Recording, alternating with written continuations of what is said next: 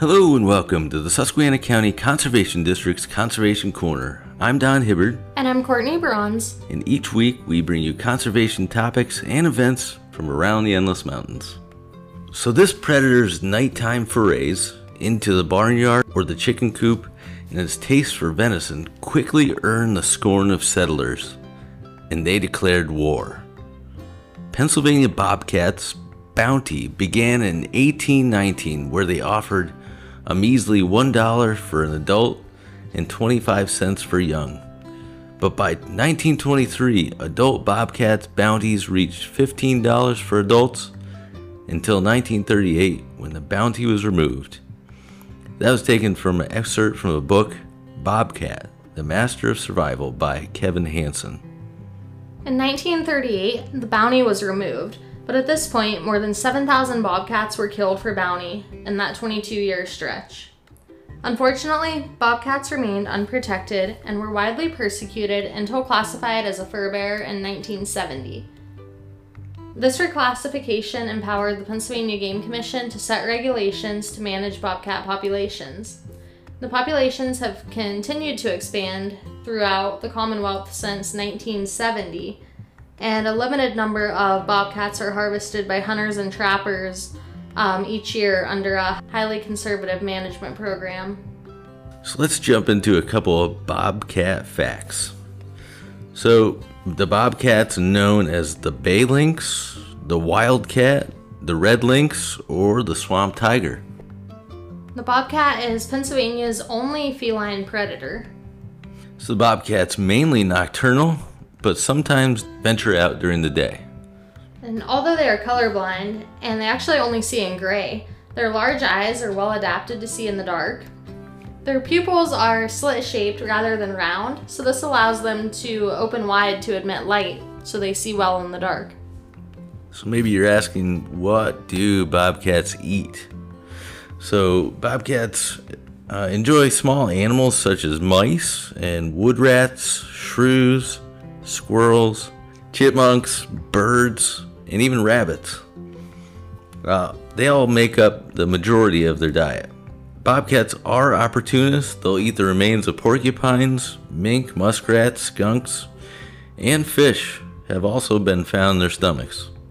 Occasionally they'll take a weak, sick, or crippled deer, but bobcat predation has little or no effect on PA deer populations. They are strict carnivores. So the scientific name of the bobcat is Lynx rufus, and of course the bobtail gives the bobcat its name. Adult bobcats in Pennsylvania can weigh anywhere from 18 to 24 pounds, with some of the larger males getting up to as big as 35 pounds. So they're pretty good sized cats.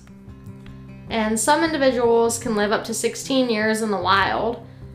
Researchers know this because each year their teeth get an outer layer of cementum, which creates a growth ring. So it's kind of like trees. You can age them by the rings on their teeth.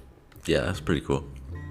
And some bobcats in captivity have been found to live longer than in the wild. I think a study I was looking at suggested one lived up to 25 years. The Pennsylvania Game Commission mentions in their research that a higher mortality rate among bobcats is seen during their first and second winters because the young cats haven't completely mastered their hunting skills yet. So how about habitat? Bobcats are, believe it or not, rarely seen in the wild. So you're wondering where they live? They actually thrive in a wide variety of habitats, and that includes forested mountains, and there's swamps they live around, even agricultural areas, and suburban woodlots. They really do well in remote areas near clear cuts. When an area is clear-cut, small mammal populations increase. Therefore, bobcat populations also go up. Yeah, but going back to the actual habitat, I guess some people probably confuse lynx and bobcats. Lynx are primarily from Canada, up in the northern part of North America. Turns out they once were here. You have something on hybridization, right? On perhaps the two getting together at some point? Yeah, so in 2003, research scientists confirmed the discovery of hybrids between the wild Canada lynx and bobcats in the Moosehead region of Maine.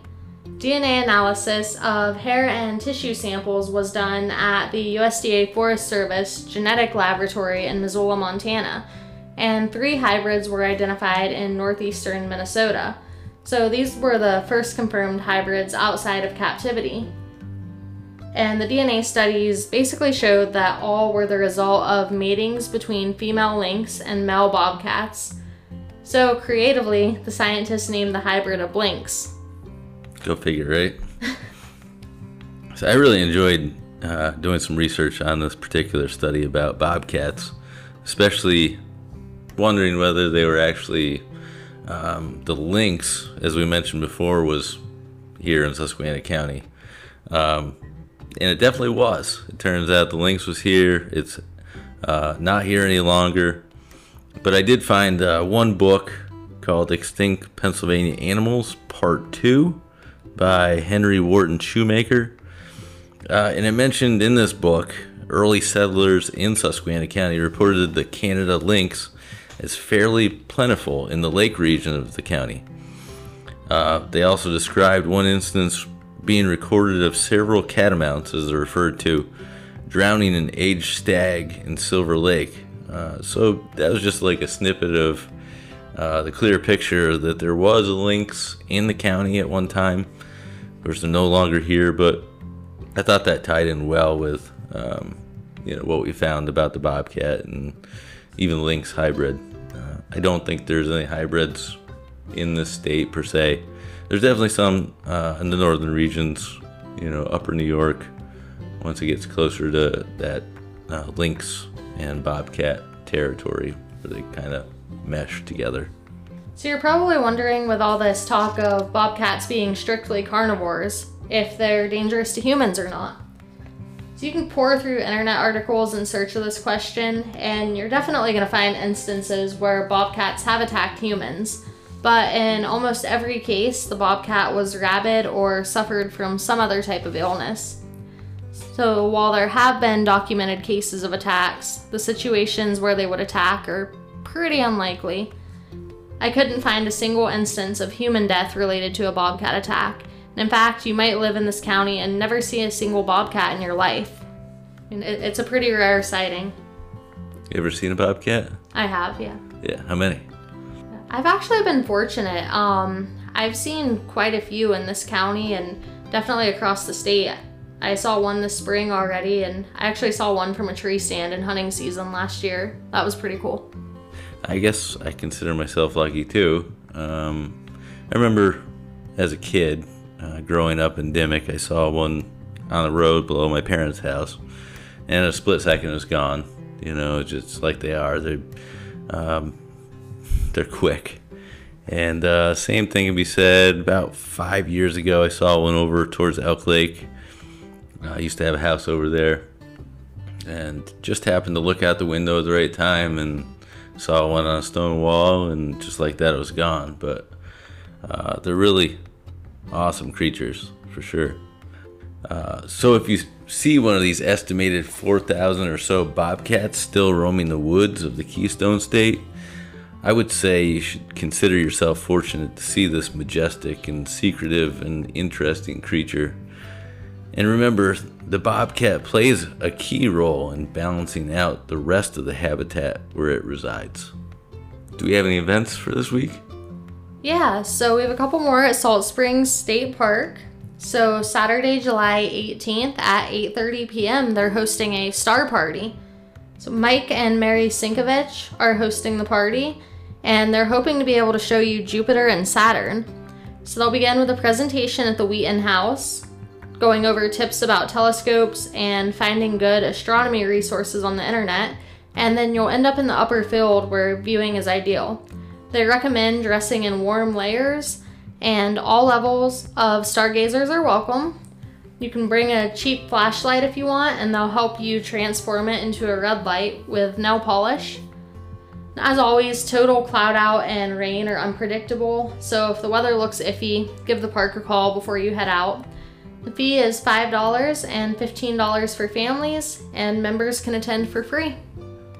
Yeah, Salt Springs is also offering what they're calling a stream stomp for dragonflies. And that's Sunday, July 19th at 1 p.m. And they mentioned learning about living things in the stream. And they're going to look at macroinvertebrates and dragonfly nymphs, or the larvae. And if you're lucky, you might net some too. So it sounds like they'll provide the nets. You're supposed to wear waterproof boots, and don't forget your sunscreen. So the fee is $5 per person, families $15, and members are free. Well, I guess that does it for today's show.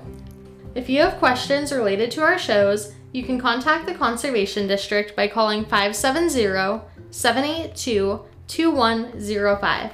If you missed a portion of today's show, you can go to our website, www.suscondistrict.org, and find our Conservation Corner page with past episodes, links to information about past episodes, and a contact form where you can reach out and ask questions or make comments about the show. You can even suggest ideas for future shows. You have been listening to the Susquehanna County Conservation District's Conservation Corner. I'm Courtney Bronze. And I'm Don Hibbard saying, enjoy the outdoors.